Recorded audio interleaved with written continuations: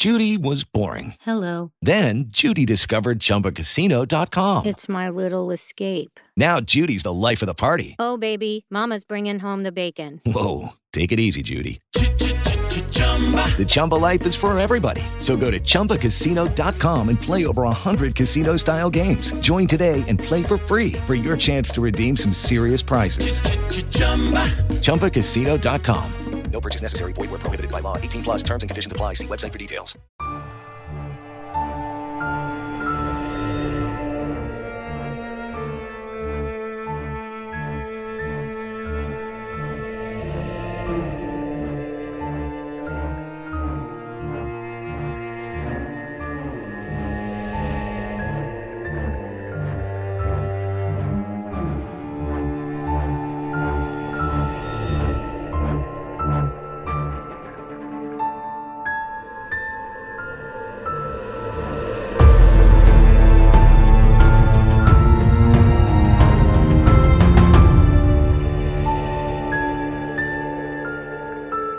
Ahoy, friends. Ahoy! Thank you for tuning in to Truth and Justice. You are listening to the Friday follow-up, and we are live at Obsessed Fest. Joining me today, all the way from Los Angeles, Miss Janet Varney.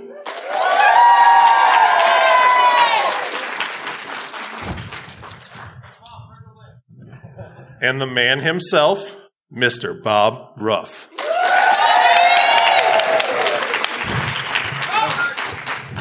So much less of a dramatic entrance when you could just watch us testing the equipment for 10 minutes. You know, it seemed good, though. Yeah. Just pretend like you didn't see any of that before that. How's everybody doing? Are you guys enjoying Obsessed Fest? Did you come loaded with lots of questions for us? What a nice engagement for the nose, though. Yeah. You guys have a bunch of questions for us? Absolutely not. Okay, cool. Yeah, Thank you. You guys know how Friday follows. Well, do you? How many of you are Truth and Justice listeners? Okay, that makes sense. What the hell did you come without questions for? Yeah. For those of you who aren't, your question could be, what is this? Where am I? You want meme over? No, you're fine. Okay. No. Oh, I understand what you're doing. God. Silly and fun. How about a big hand for our Friday follow-up editor, Brandon Reynolds? Also, chair mover extraordinaire, Brandon Reynolds. So before we begin, we've been talking about, we've already begun. Before we get into those great listener questions, we just finished a panel with Ed and Kim Aids. Did anybody attend that panel? Thank you, guys. Did anybody not cry? Yeah, okay. No, you didn't? All right. Hard as stone. Dead inside. You heard it from the source. For you audio listeners, the young lady in the back said that she's dead inside and did not cry. Zach, what did you think of the panel? You were... Oh, you know I cried. I cry all the time. You were looking for tissues. You wanted me to get you tissues, and I was trying to find tissues for myself. And by the way, folks, that was some of my best work. So those of you that have been listening for a while, if you guys, anybody in here that's aware of me going blind this year? Yeah. Yeah, a couple of people. Just one? Listen, it's not that big a deal. What's your name? Lisa. Thanks, Lisa, for being here, listening. Yeah. So 2 days before I came, I got new multifocal contact lenses because I can't see far and read, and I have to carry like 3 pairs of glasses. So that's what I'm wearing right now. And if you've never worn multifocal contact lenses, what that means is that you can't see anywhere ever at all.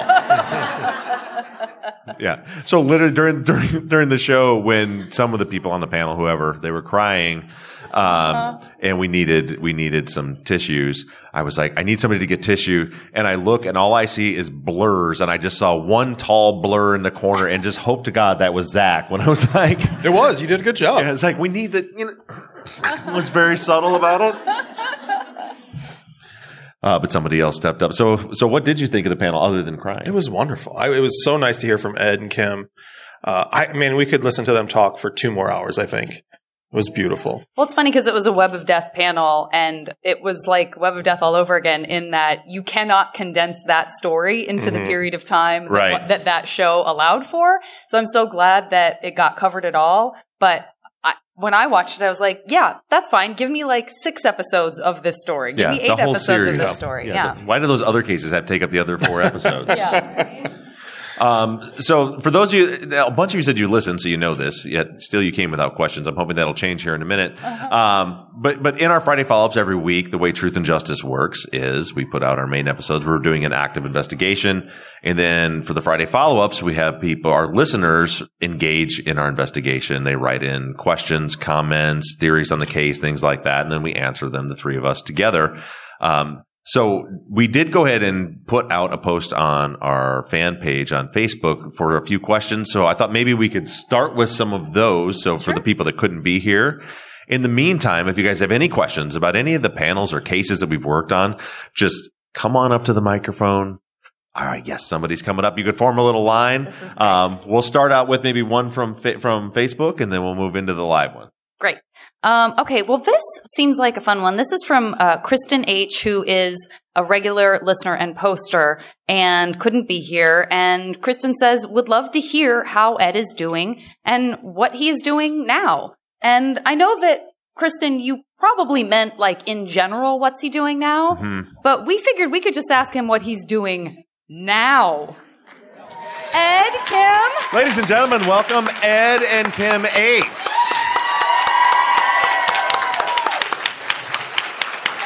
For those of you listening at home, standing ovation for Kim and Ed. Hi. Hello. Hi, guys.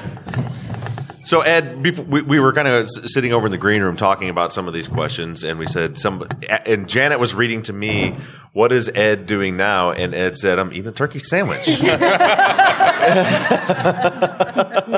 what have you been up to? We didn't get to that in the panel. What have you been up to in the last 5 years? Working. All right, good talk. Thanks for coming in. Been doing good. I mean, just working, enjoying every day, one day at a time. That's about it. Family's about to get enjoying bigger. Everything, yeah. Daughter's pregnant. Gonna have a little boy. Waiting on that. Kim, what if so you went through 20 years of being the only adult in the house. And then now you have your husband back, and that's amazing. But that's also an adjustment, right? Having somebody else vacuuming at 4:00 in the morning and stuff like that. So, well, he doesn't do that anymore. Yeah. I wonder why. Yeah. It's been absolutely amazing. Great. Really, I think before I was just there living, but now I'm really existing and enjoying life and enjoying the memories that we are able to make, living in the present, looking forward and not back. I think the biggest thing is that he didn't get a chance to see Zach be born and grow up, and now our daughter is about to have a little boy, so he'll get to kind of relive that in a sense. So I am eternally grateful for that. Just enjoying life. Thanks to you guys. And they haven't announced this yet to the world, but they're naming the baby Bob. No. I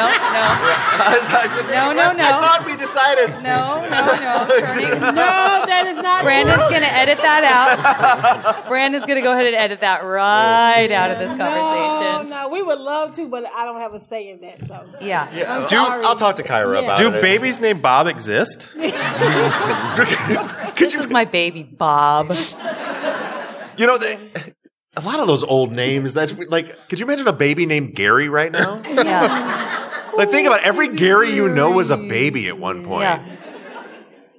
Anyway. Yeah. I want to ask you a quick question because we again did not have enough time on our panel, but Ed, you had mentioned that when you were inside, that cooking was kind of a little bit of a way to reconnect you with the world on some level. Are you guys doing some cooking together, or do you have favorite stuff you like to make? Did you just break into a Boston, New York accent? You guys, hey, this is my baby Bob. Some cooking, or This is my adorable baby Bob. Give my baby Bob a big kiss. I mean, we cook sometime, but I mean, most of the time she cooks because I'm gone 12 hours a day. I mean, when she cooks some things, she likes to, her and Kyra, they, what is it, TikTok everything, and I'll tell her, how to do something, and I found a recipe. You don't have to do all of that, Yeah. But Ed can cook. I can tell you as someone who has rubbed meat with Ed. Hold on. Yeah. It's so aggressive. Yeah. We made ribs. Yeah. What are you guys talking about? He's good at barbecuing. That's what he does. Yeah. Do you get to do much barbecuing still on the weekends with your crazy schedule? I still do. I don't do, I do a lot, but, it's mostly on request. And, it seems like somebody always wants some barbecue. Right. So I think, Janet, I know you're the boss here. Yeah. But I thought it'd be like, if anybody out here has any questions for Ed and Kim, we can kind of get those out of the way so that they don't have to sit up here the whole time. Yeah. Come on up to the, yeah. And then, but see, we're recording it, so we need it for the recording. We're very big on production. Our production producer's in the back there. He's shaking his head. No, ma'am. He just said, no, you cannot do that. Go ahead. Thank you for coming. And I just remember Bob talking about on the podcast that you were having struggles with your health and your dental issues. And I wanted to give you the opportunity to, I know so many people want to help. And if there's anything else we can do, if that's still a problem, or if there's any way that we could help, I just wanted to give you the chance to tell us how to do that. Awesome. Thank you. Thanks, Leslie. I think we got it all covered. He's done the first part. We go back in December for them to actually put the implants in. So I think we have everything we need. Thanks to you guys. We appreciate it so much. Love it. Thank you. Thank you for asking that. And it's one. So I think the dentist was somebody that a listener had arranged that was willing to do things for, because this is all because 20 years of prison dental care. He had a lot of issues that he had to deal with. So we got a listener arranged for a dentist to do it at a discount, and then you guys always step up. What was left over, the Truth and Justice audience has funded. So thank you guys for that. Thank you. Thank you. I have to say, I got some dental work last week. When they brought me the bill, I thought of Ed. I was like, I didn't even go to prison. But, a couple of things I want to say. One of the things that gets me about your story is always thinking of Kim and all those years raising the kids on your own. And I know we talk a lot about Ed in survival mode and how he held on to hope and what he had to do. But I think for you, it must have also been so hard to get through that time and to somehow think that it was going to turn out okay with the kids and that you were going to have a whole family again. So that was one thought I had. And then also, we didn't talk about Allison Clayton in the other session. Right. So I wanted to ask sort of how she came into the picture and what that was like for all of you, Bob, and because you could only take it so far without legal help. And so what that was like, what kind of hope she gave. Yeah. Thank you. So that's an interesting kind of funny story too. So remember, this was the first case that I had worked on my own. So like, I wasn't like known, like you couldn't Google Bob. If you Googled Bob Ruff, you found me teaching fire chief management classes is what came up on Google. And so I had, through a listener, made contact with Mike Ware, who's the executive director of the Innocence Project of Texas. They were able to arrange a phone call. So I got on the phone with Mike and I'd been through the case file I had that we had so far and had done a lot of work on the case. And Mike spent an hour on the phone with me and I told him about it. And he said, listen, the case sounds like it maybe has some merit, but I don't know. He said, in order for us to do this, we have to have trial transcripts. We have to have the case file. And I was kind of new to all this, right? So I was like, well, how do we go about doing that? They say, well, we have to file open records requests. You have to go to Smith County and we'll have to get the case file. And I said, done. I'll go do it. So I hung up with Mike. I literally booked a plane ticket the next day, flew down to Smith County, and then myself, Mike that worked with us at the time, Mike Bussing, he and I, a listener had donated a little bitty Bluetooth scanner that we could like scan a couple pages at a time, and then it would like send them to our Dropbox account. And so we sat for 4 days straight in the clerk's office with 27 volumes of trial transcripts, and Mike would unbind them. He'd hand them to me. I would send them through. One would get clogged, and then we'd have to start over with the whole volume, and we'd do it. And then he would rebind them, send me the next one. And we spent 4 days doing that. And then we got all the other case materials. And then I got back and called Mike and said, I've got them. I've got everything. Here's a Dropbox link. I've got the full case file and the full trial record. And he said, "What? How the fuck did you do that?" And I was like, 7 volumes. Right. I was like, "Well, I'm very charming, Mike." And I sent him that, and I still remember on the phone, we're just having this casual conversation. He's like, "All right, we'll take it." And I'm going to assign a lawyer named Allison Clayton to the case, and she's going to be in touch with you. So she'll be in touch. Thanks, Bob. And he hung up, and I was like, did the fucking Innocence Project just take the case? Like, holy! And I remember like calling you. I called Kim and told her about it. I called Ed and told him my BTX has taken the case, and that's how that started. And then I hadn't met Allison. We exchanged a few emails, and then she told me the story later when Kerry Max Cook had a hearing down in Smith County and his conviction was being overturned. I flew down for that. Allison was there for that, and that's when we met. And she was a little standoffish, if I'm going to be honest. I was like, "Hey, I'm Bob." She's like, "Great, that's awesome." It's fantastic. And we got to be, Allison and I are great friends, and we've worked not only that case but several other cases together since then. We have an awesome working relationship on it. And she told me later that she was furious that they're like, "Here's a new case for you, and you have to work with a fireman podcaster from Michigan." But yeah, she's still working. And Ed's case isn't done. We were just talking about in the other room that, Ed is out and he's free. And that was the first part of the mission. But moving forward, we want to fully exonerate him, clear his name, and bring Elnora Griffin's actual murderer to justice. And we're not going to stop until we do.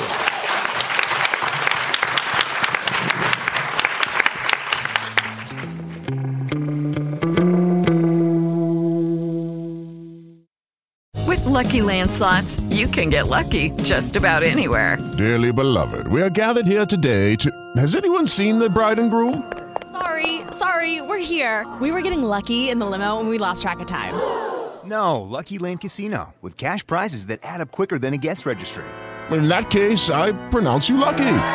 Play for free at LuckyLandSlots.com. Daily bonuses are waiting. No purchase necessary. Void where prohibited by law. 18+. Terms and conditions apply. See website for details. With the Lucky Land Slots, you can get lucky just about anywhere. This is your captain speaking. We've got clear runway and the weather's fine, but we're just going to circle up here a while and get lucky. No, nothing like that. It's just these cash prizes add up quick. So I suggest you sit back, keep your tray table upright, and start getting lucky. Play for free at LuckyLandSlots.com. Are you feeling lucky? No purchase necessary. Void where prohibited by law. 18+ terms and conditions apply. See website for details. Okay, round 2. Name something that's not boring. A laundry? Ooh, a book club. Computer solitaire, huh? Ah, sorry. We were looking for Chumba Casino. That's right. ChumbaCasino.com has over 100 casino-style games. Join today and play for free for your chance to redeem some serious prizes. ChumbaCasino.com. No purchase necessary. Void where prohibited by law. 18+. Terms and conditions apply. See website for details.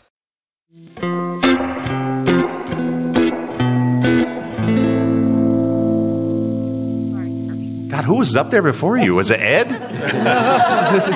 I'm just really short. I'm so glad you're home. I love your show. My mom lives in Red Oak, so anytime you're having barbecue, I'd be more than happy to come over. My stepdad does lots of barbecue too. But anyway, my question is, I'm so happy you're home. How has your relationship with your children progressed since you've been home, since you were so far away from them for so long? Because I know earlier you said your daughter listened to the podcast and she got very emotional. So how has all that worked out? Hopefully all positive, and congratulations on being grandparents. Thank you. Everything has worked out great. I mean, it's been a little wrestling match with Zach, with my son, we butted heads a little bit, but I mean, for the most part, everything is fine, I mean, he's a boy, I be trying to show him things and he don't want to do it that way. He want to do it this way. And, you know, he'll always come back to my way eventually. Well, I had to try it on my own. I got to do things on my own, you know, want to be grown. I mean, I said, well, you grown. Okay, you can do it how you want to. And he'll always come back to what I do. But I mean, he's great. He's great. He's working. Kyra, I mean, no problems with her, you know, none at all.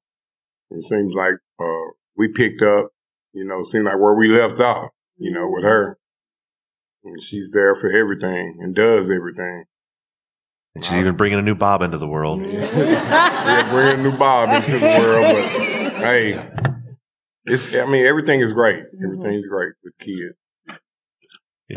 And I did learn too that like the thing about Zach is he does this crazy thing. I've never heard of a kid doing this before. Like when their trash can is completely full and overflowing, he will take and put more trash on top of it. And say I didn't see it. Right. I don't know. Has anybody ever experienced anything like that ever? Hi, my name is Jennifer. So I only started listening to Truth and Justice a year ago, and when I first got on, it was either the Facebook page or I checked out the website. I can't remember which, but the profile picture and Ed, and I thought, oh, he knows Michael Jordan. And Bob's really short. That's what I was just going to say. And, you know, despite like, oh, that's Michael Jordan and Bob is short, you know, I mean, you're both really tall. Yeah. And I wish I had known about the podcast when your case was happening because I was living in Shreveport, Louisiana, so I wasn't too far away. But my big question is, I mean, you were pretty much taking on the whole legal and police system there. Yeah. And I remember you said a few times you had to really watch your back. And so I guess I'm wondering about that. And then if Kim, you and your family were intimidated by them, especially when Ed was put on trial, did they ever sort of say, I don't know. Never had any interaction with them. I don't think they ever experienced that. I did, you know, I mean, this is what's going to happen, you know, and then I had a couple of guys, that were there that were willing to testify at first, you know, they put that on them, you know, if you do this, this is what's going to happen. So you better keep your mouth closed and stuff like that. I mean, it happened, you know. I mean, it's a long, long story, but it did happen, you know. It's a creepy place. So when I heard a lot of stories. There was a lot like Smith County was the boogeyman, the whole everybody in there. And I like felt some of that. So do y'all remember when I went down there and met face to face with David Dobbs, the prosecutor that prosecuted Ed. And that was the weirdest thing ever. So we decided he agreed to meet me for a drink and have a conversation about it. So we met at some barbecue place in Tyler.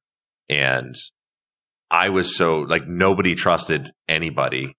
So I had actually listeners from the area because I was like, this is I'm going to go there. He's going to give me a beer and then they're going to have somebody pull me over or he's going to like something's going to, or say something happened that didn't happen. And so I had listeners in the area that I had talked to that all went to the place ahead of time and positioned themselves in 4 different stakeout places in the bar. And we're like setting up like little GoPros and cameras and stuff to film the whole thing. Just so not that I was trying to get him, just so he couldn't get me. You know what I mean? Yeah. And then they're like reporting, they're like, I think he's doing the same thing. Yeah. Or like what? And they're like there's these guys, like they came in together and then they all went and sat in different corners of the, like, there's a guy sitting right next to me at the bar with a GoPro. I don't know what. yeah, it was like something out of a movie. It was super weird. I mean, I mean, we ended up just having our conversation and going about our business afterwards. But yeah. Did you tell that story on the podcast? I don't remember that. I don't think so. It just occurred to me I may not have told people that I had the meeting with David Dobbs on the podcast. Well, no, we know you did, but I just feel like I would have remembered that there were like listener plants in the crowd. Yeah, no, I don't think I did because I don't think I wanted him to know. So don't tell him. Yeah. Your secret cool. is safe. Yeah. But. And just real quick, you're not, because you weren't too far from the border with Louisiana, do you ever do any Cajun? No, not too much. Not too much. I was just going to ask the sound guy if that microphone's on, but It is kind of quiet. Hopefully does it sound like it's better on coming the through those soundboard. speakers at all? Oh, it's coming Okay. through. Well, get closer. tested it Speak for up. us. Project. Project. Hi. Oh. So a lot of us are fortunate enough not to have been in a situation where we are afraid of the police, or concerned, by people who are supposed to serve and protect us, except for maybe when we get pulled over and we're like, please, no speeding ticket. But are you at a point in your life where maybe you've passed that and you have a trust, or you feel like in general, police are there to serve and protect? Or do you still have that like feeling in the pit of your stomach, or that, I don't know, what happens to you when you think of your family encountering the police, or for any given reason, you feel like you'd call 911 and you'd be expecting that they're there to serve you and take care of you? Or do you have doubts there? I mean, it's still in the pit of my stomach, but I feel like they are there to serve and protect, I got pulled over one time for speeding. I think I was going 42 and a 35, and I was kind of nervous, but the guy came up and talked to me, it wasn't a big problem. He still wrote me a ticket. But, For 7 over? Yeah. $289. But Give me a break. I mean, I don't have any ill will toward them, but I still be cautious, How did you feel? I'm curious. So like when you got pulled over in them, was that your first interaction with police since you've been out? Pretty much. Did you have any like as you see the lights on behind you, did you have any kind of anxiety or anything about it, or just? I was a little nervous at first, but it wasn't that bad. Because when I worked at the city of Dallas, we all worked together. We all punching in at the time clock together. I'd be like, man, the police work here? Yeah. Yeah, we all get in our cars and everybody, they go that way. And, yeah. It was every day. I have 2 questions if you'll allow it. Yeah. The first one you just kind of touched on. The next steps are to find out is the actual killer. Right. Do we have any leads there? I could be. I have my ideas.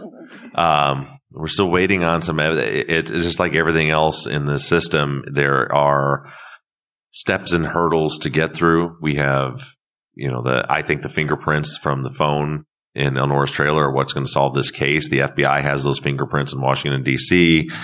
We have the Innocence Project working with the prosecutor's office to get those prints so that we can compare them to some other known prints that we have now. FBI won't release those prints to a defense attorney. They'll only release them to the state. So the state there's a new prosecutor. He's been like, it sounds like he's willing to work and play ball, but it also sounds like he's just not doing it. Like every 6 months I'll talk to Allison and remind her to give them a bump. She'll give them a bump, and they'll, and about let's get these done. Oh, I'm going to work on it. And then it's like time just kind of ticks away. But, I can promise you that we're not going to let that drift away and be forgotten about it. We'll continue to lean on that until we get our answers. Damn straight.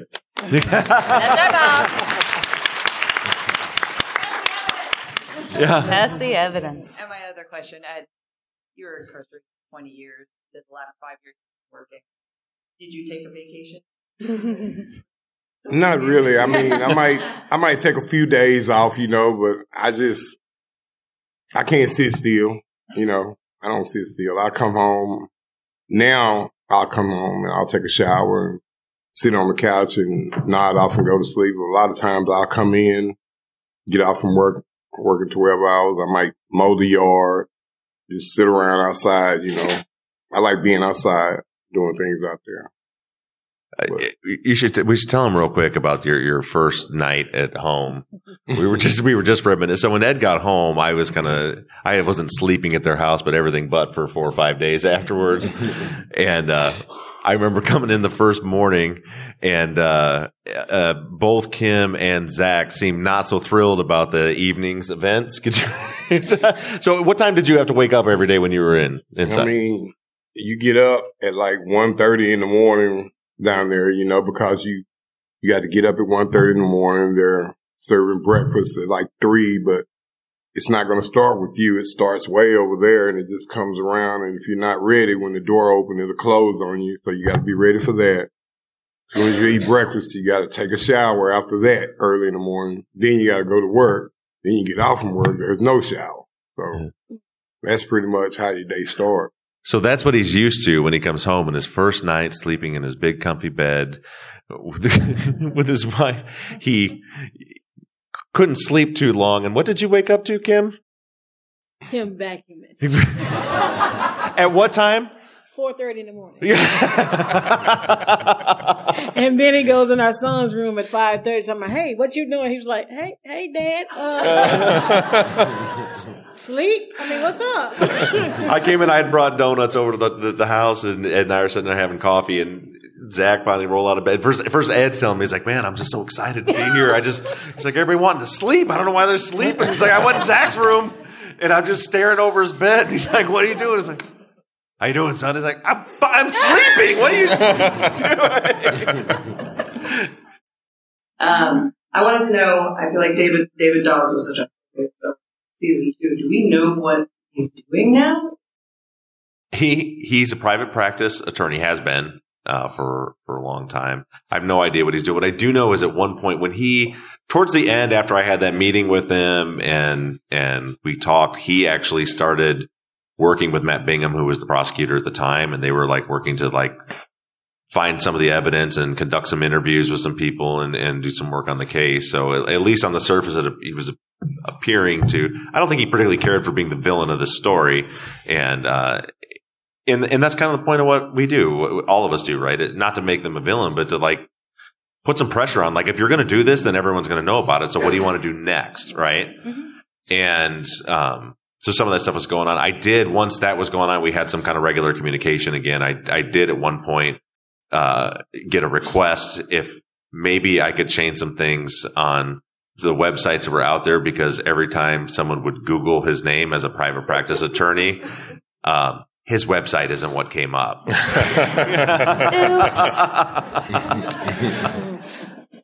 Yeah, that's all I know about what Dobbs is doing nowadays. And then is there anything that the Justice Army can do to help get those fingerprints, to bump that? Yeah, that's a real good question. I don't know. And that's something I'll next conversation I have, with IPTX, we'll see. Because there's always this thing, and same thing with like Jesse Eldridge's case. It's like once you have the prosecution kind of playing ball with you and you work on the case where you have the Innocence Project and the prosecution. So that's a good thing, right? But then now all of a sudden the ball is in their court. And then you've got to be real careful about, okay, they're working with you. They're going to do their best to help out.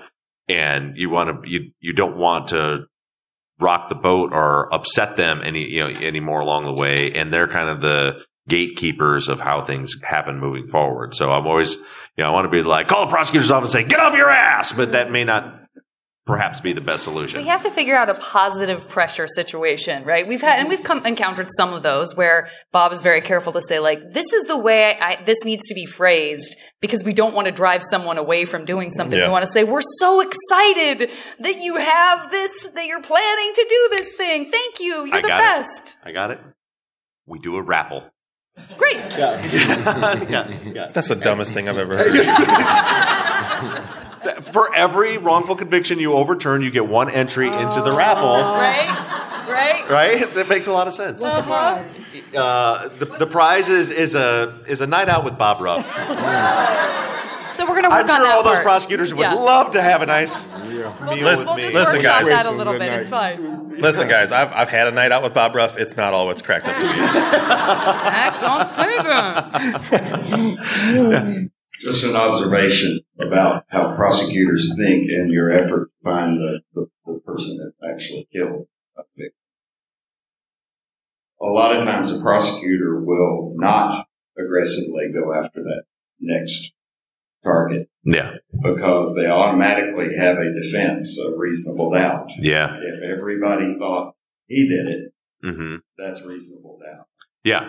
That's for sure. And especially pre-trial, you're not going to see that. And then we definitely see that a lot, even in post-conviction work, where they don't, exactly what you said, like they don't even want to go start to investigate an alternate suspect in fear that the defense will say, even they don't think he did it because they're over here investigating this guy.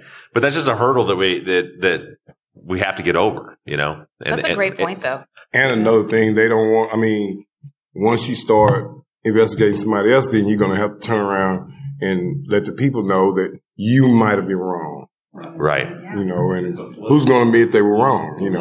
Who wants to do it? Follow up. Do you ever explore old cases? Do I ever explore old case? Well, how old? His case is from 93. How old are you talking? You don't. No, cases that are done. I've talked to Jen. Yeah. Oh. I guess it would depend on how old. No, so if I understand your question right, everything we do is trying to take actionable steps. So like if a case has been, fully like the wrongful. So for example, the closest thing we've come to that is like the West Memphis 3 case. They're already out because of the Alford plea, but we took that case, even though they're out, and even though Ed is out, their names aren't cleared and the real killer's out there. So I will still diligently continue to pursue those cases until we find who actually killed them. But if it's a case that's like done and solved, a cold case, like I don't tell stories, Well, on behalf of the defense bar, thank you. Yeah, thank you. So I can't ask any more questions because I already cried all my makeup off earlier. But I do have a question. Where's the best bar? I don't know if I got that much room at home.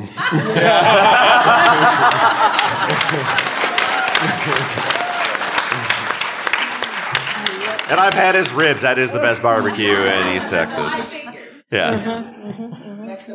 Yep. So if we have any more questions for Ed and Kim before we let them go, because I know we also have a bunch of questions about Kim. Ed One from me, real quick. It's not a question; it's just a statement. These questions are only for the audience. Is there any? Can you, Janet? Will you shut off his mic? Yeah, go ahead. Kim, will you please tell the people that the baby's not named Bob? I did. The baby's name is not Bob. The baby's name is for sure Bob. They're going to call him Bobby until he's 12, and then we'll move into Bob when he matures. Because you don't want to have an 18-year-old Bobby. It's silly. Yeah. Right? All right. Well, we're going to let them step out, and thank you very much. Big round of applause to Ed and Kim. I'm going down the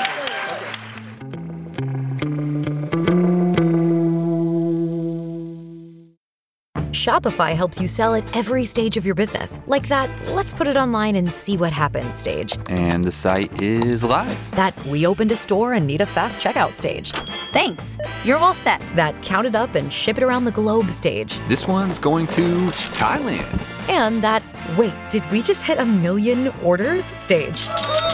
Whatever your stage, businesses that grow with Shopify. Sign up for your $1 a month trial at shopify.com/listen.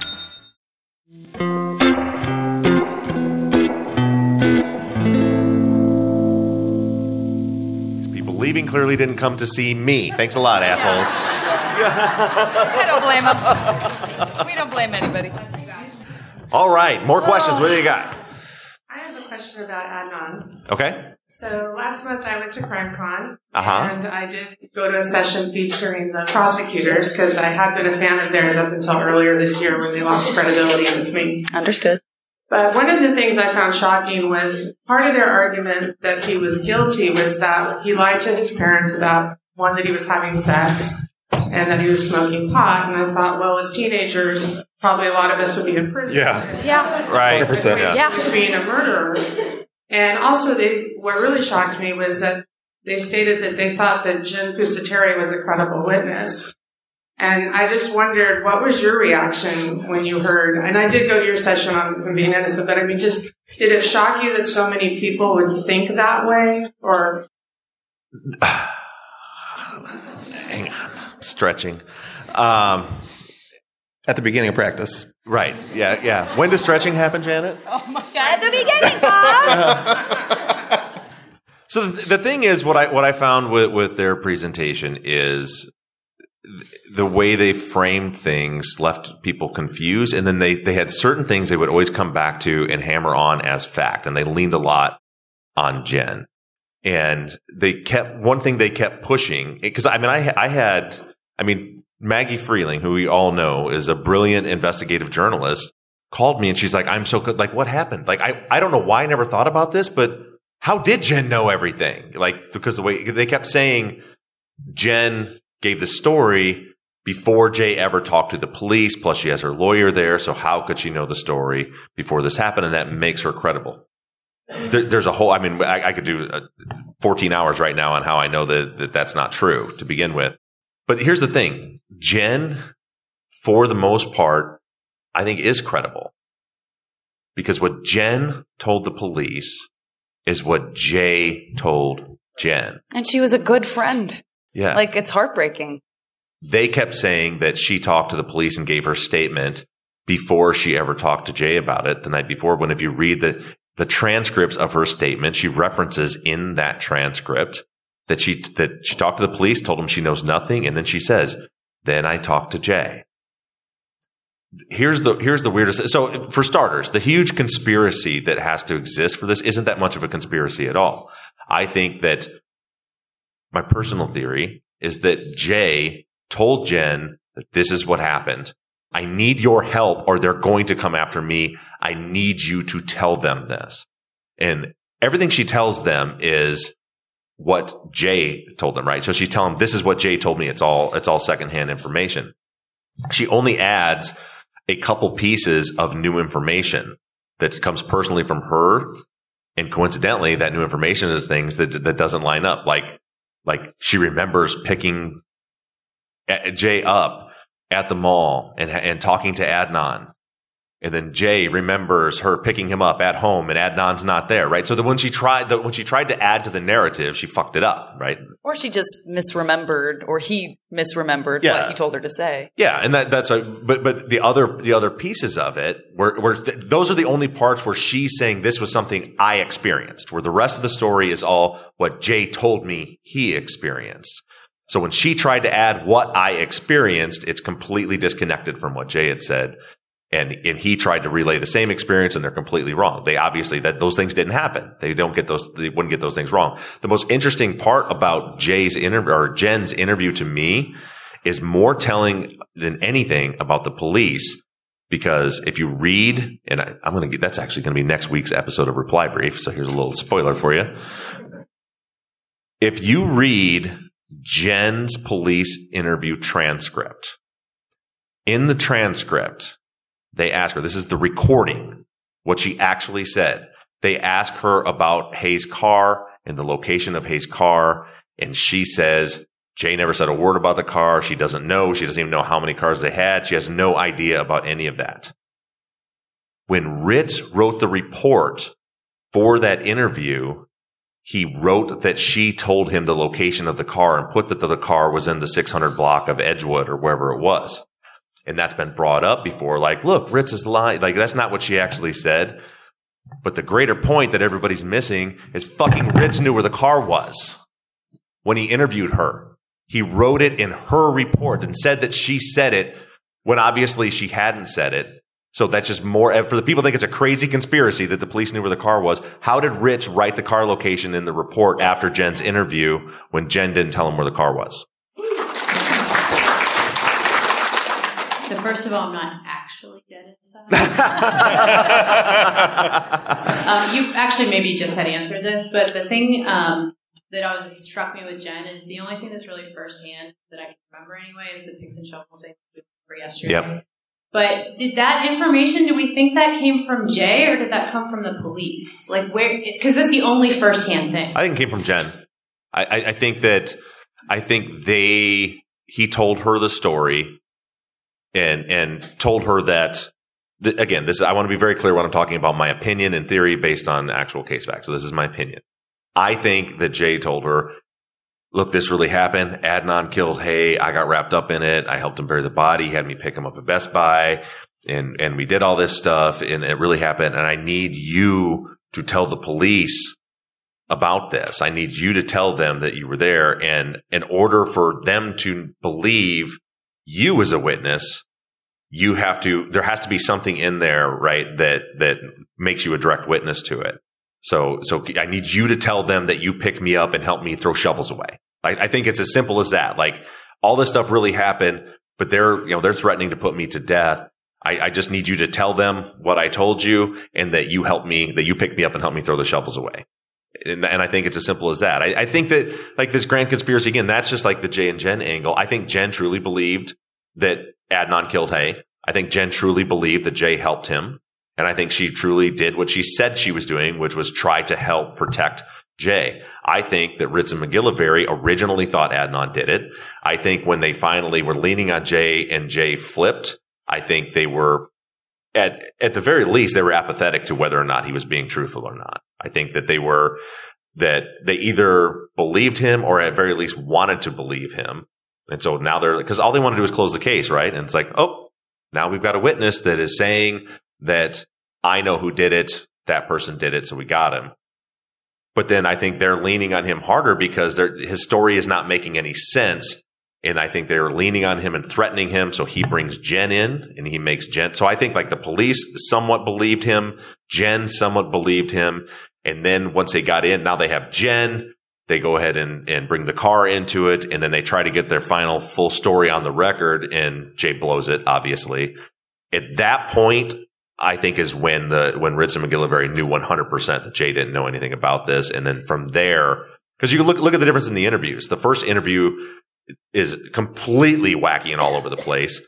The second interview still doesn't work, as we proved the other day, but now it's trying to line up with the cell records. That's when you see the police fingerprints on this, where they're saying, okay, listen, we're going to do this. You're going to do this right. You need to, and they write out this list, and here's the calls. You need to say you were here, here, and here from that point forward. But prior to that, I don't think that there was this big, massive conspiracy. It was Baltimore cops doing what Baltimore cops do.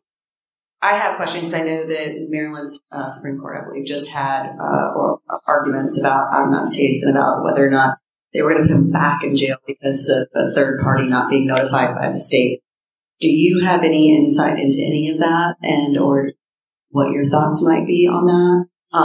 I just want to say I am now an administrative attorney. I used to do criminal defense work, but I also did victim advocacy. So I do feel for victims, but I also believe that you can't just put people in jail because of a third party.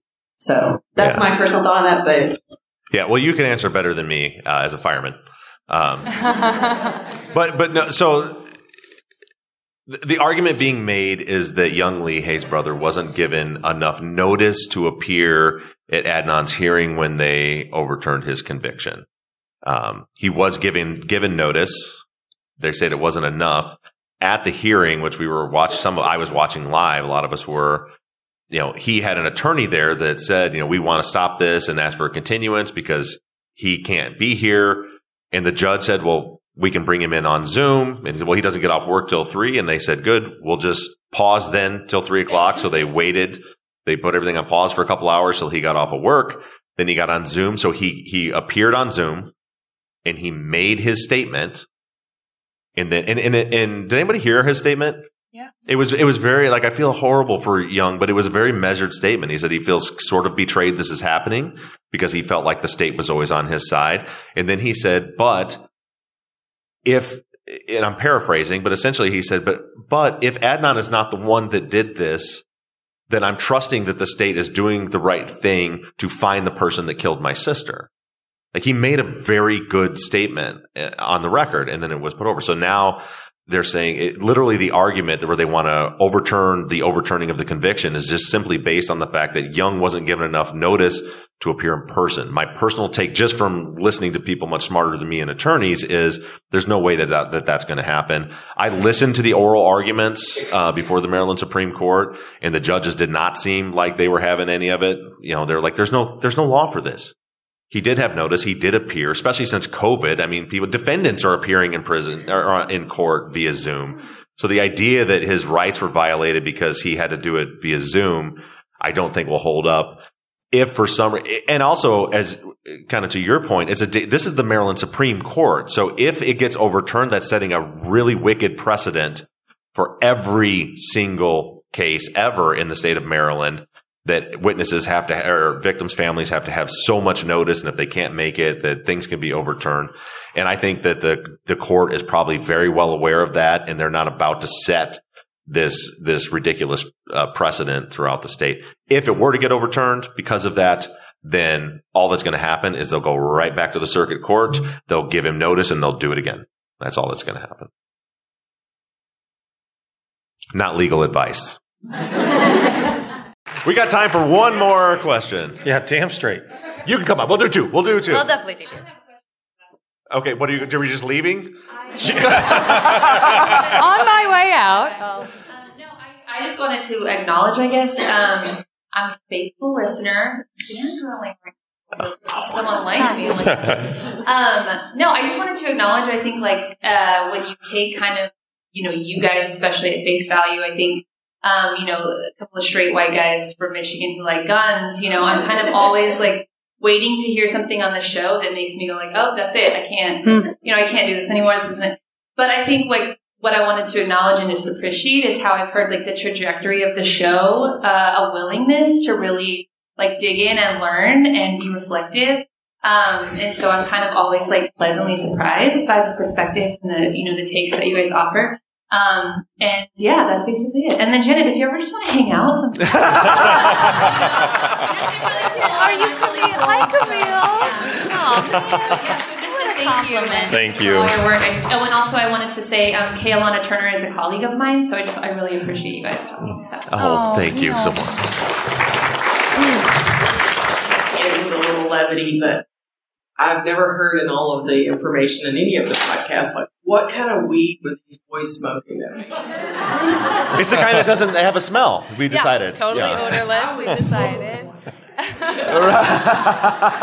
Oh, that's good. All right. Well, everybody, we want to thank you so much for all of your time and all of your engagement. And we'll talk to you guys on the follow-up next week. Bye, guys. Thanks, everybody. Bye, guys.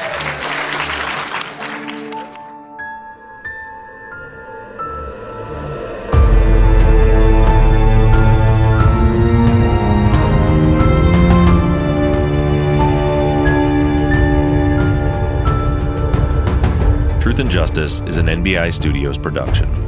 All music for the show is created and composed by Shane Yoder at PutThemInASong.com. The font you see on all of our logos and banners were created by Tate Krupa of Red Swan Graphic Design. Katie Ross of CreatedInTandem.com designed, created, manages, and maintains our website, Truth and Justice Pod, where you can view all photos and documents discussed in every episode. Thank you to our volunteer transcription team, Pamela Westby, Kathy McElhaney, Courtney Wimberly, Erica Cantor, Melissa Cardenas, Kaywood Yomnick, and Danielle Rohr. And as always, thank you to all of you for your engagement and your support. If you like the show and you want to support us, you can do that in a number of ways. The number one way for you to support our work is to become a patron at patreon.com/truthandjustice. If you join our Patreon, not only will you be financially supporting our work, but you'll also get something for your pledge. For just $5 per month, you'll get all episodes ad-free and also a video version of the Friday follow-ups that include an hour-long pre-show chat exclusive to our patrons. Other levels will get you a Truth and Justice Army t-shirt, Truth and Justice hats, and even the opportunity to co-host a Friday follow-up episode. Just go to patreon.com/truthandjustice to sign up. You can also help us out by going to iTunes and leaving us a 5-star rating and review. It doesn't cost you a penny, and it goes a long way towards making the show more visible.